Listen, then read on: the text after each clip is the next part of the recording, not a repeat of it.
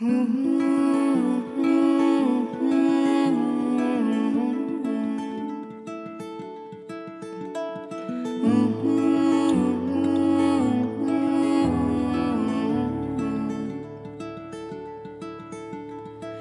us be lovers, we'll marry our fortunes together.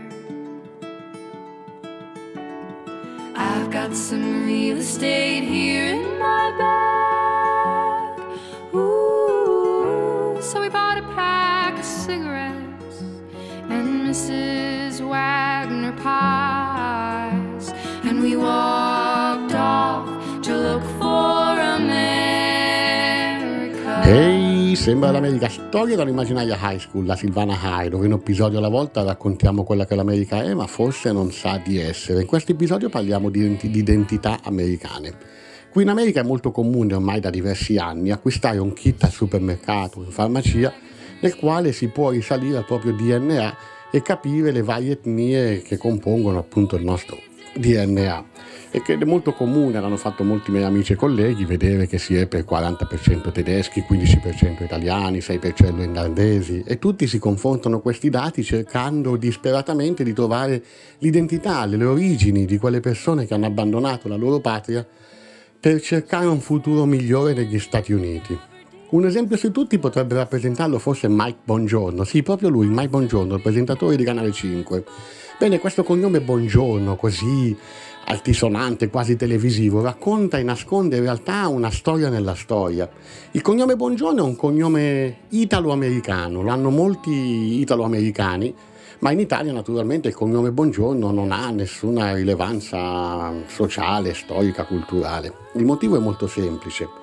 Questo cognome è stato dato a molti italiani che si sono trasferiti negli Stati Uniti in quanto quando arrivavano a Ellis Island gli veniva chiesto in inglese nome, cognome, le generalità, poiché queste povere persone non parlavano una parola di italiano, dicevano una cosa carina che gli veniva in mente, che era appunto buongiorno, e così sono stati registrati e così sono entrati e diventati da cittadini italiani quali erano appunto il signor e la signora Buongiorno. E quindi di identità parliamo in questa storia, ma prima ascoltiamoci la canzone di Josephus King, Identity.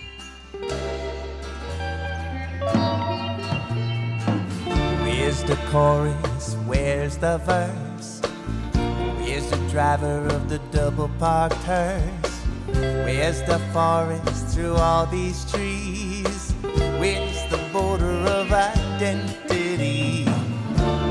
We gonna stand up straight? When you gonna see that it's way past late? We gonna come running back to me? When will you miss your identity? Who are you fooling except for yourself? Who left those photos in the book on my shelf? Who are you now? Who will you be? Who will assume your identity?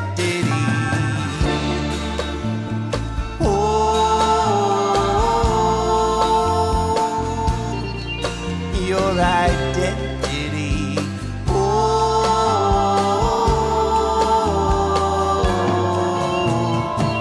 Where's the chorus? Where's the verse? Where's the phone that I left in your purse? Where's the proof? Can I see your degree? Maybe your thesis on identity. Oh, a rich kid born on a pile of gold, poor kid born in a room full of mold. What decides what their fates will be? It all comes down to their identities. Oh, we are born naked, free of definition. Then comes judgment, rules, and superstition. I can be you, and you can be me. We can change our identity.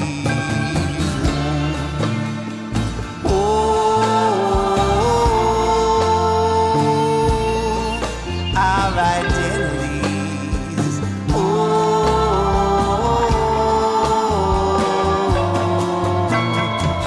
Where's the chorus? Where's the verse? Who's got a garage that we can rehearse in? Who's got a room I can use for free while I forge my new identity. Where's the saint amongst these boozers? It's easy to be lucky in a town full of losers. It's easy to just hit the road and be free. Set fire to your identity. You read the Gnostic Gospels or a magazine. Make yourself half man, half machine. It doesn't matter now, can't you see? It's just a brief identity. Oh, just a brief identity.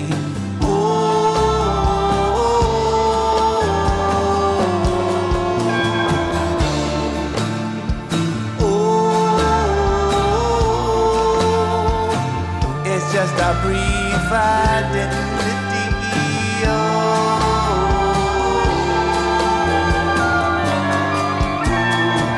Where's the chorus? Where's the verse? Where's the chorus? Where's the verse?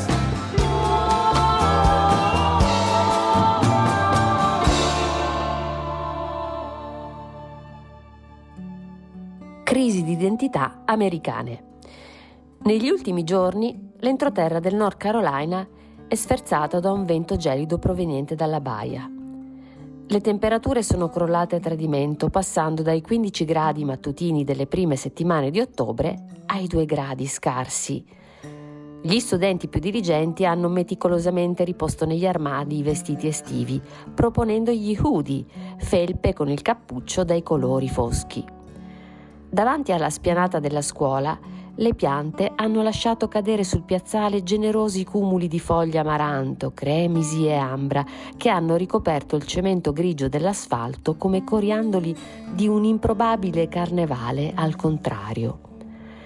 La carovana di pullman scolastici gialli che ogni mattina sfila ordinatamente davanti all'entrata sferza le foglie in aria come a sfidare la forza di gravità. Le foglie rosse e gialle, tritate dal vento, danzano vorticosamente incuranti degli alunni con gli hoodie e i AirPods nelle orecchie per poi ricadere dolcemente sul fondo di un cielo concavo. Nell'aria c'è odore di freddo umido degli Appalachi che gonfia le narici e impasta i polmoni. Che l'estate abbia ceduto il passo all'autunno lo si può anche capire facendo un giro nei centri commerciali, dove gli alberi di Natale sono già in vendita, allineati meticolosamente accanto ai cestoni di caramelle di Halloween e ai pentoloni per cuocere il tacchino per il giorno del ringraziamento. Questi piccoli segnali, uniti al freddo e alle giornate che si accorciano a vista d'occhio, ci ricordano che l'anno scolastico sta entrando nel vivo. Durante la prima ora, in una classe che sembra una camera iperbarica, propongono un'improbabile lezione di latino continuamente interrotta da improvvisi scarichi di tosse e starnuti incontrollabili e incontrollati dei miei studenti.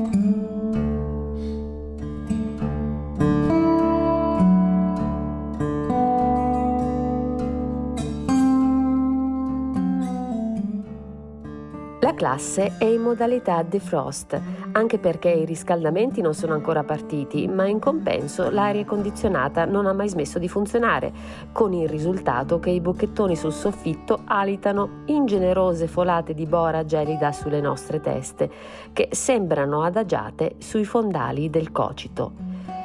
Gli alunni più scrupolosi si imbacuccano negli hoodie, il resto di noi si protegge come può, magari acquattandosi tra 2 puff che ancora infestano la mia aula di latino o utilizzando qualche compagno di sventura come scudo umano.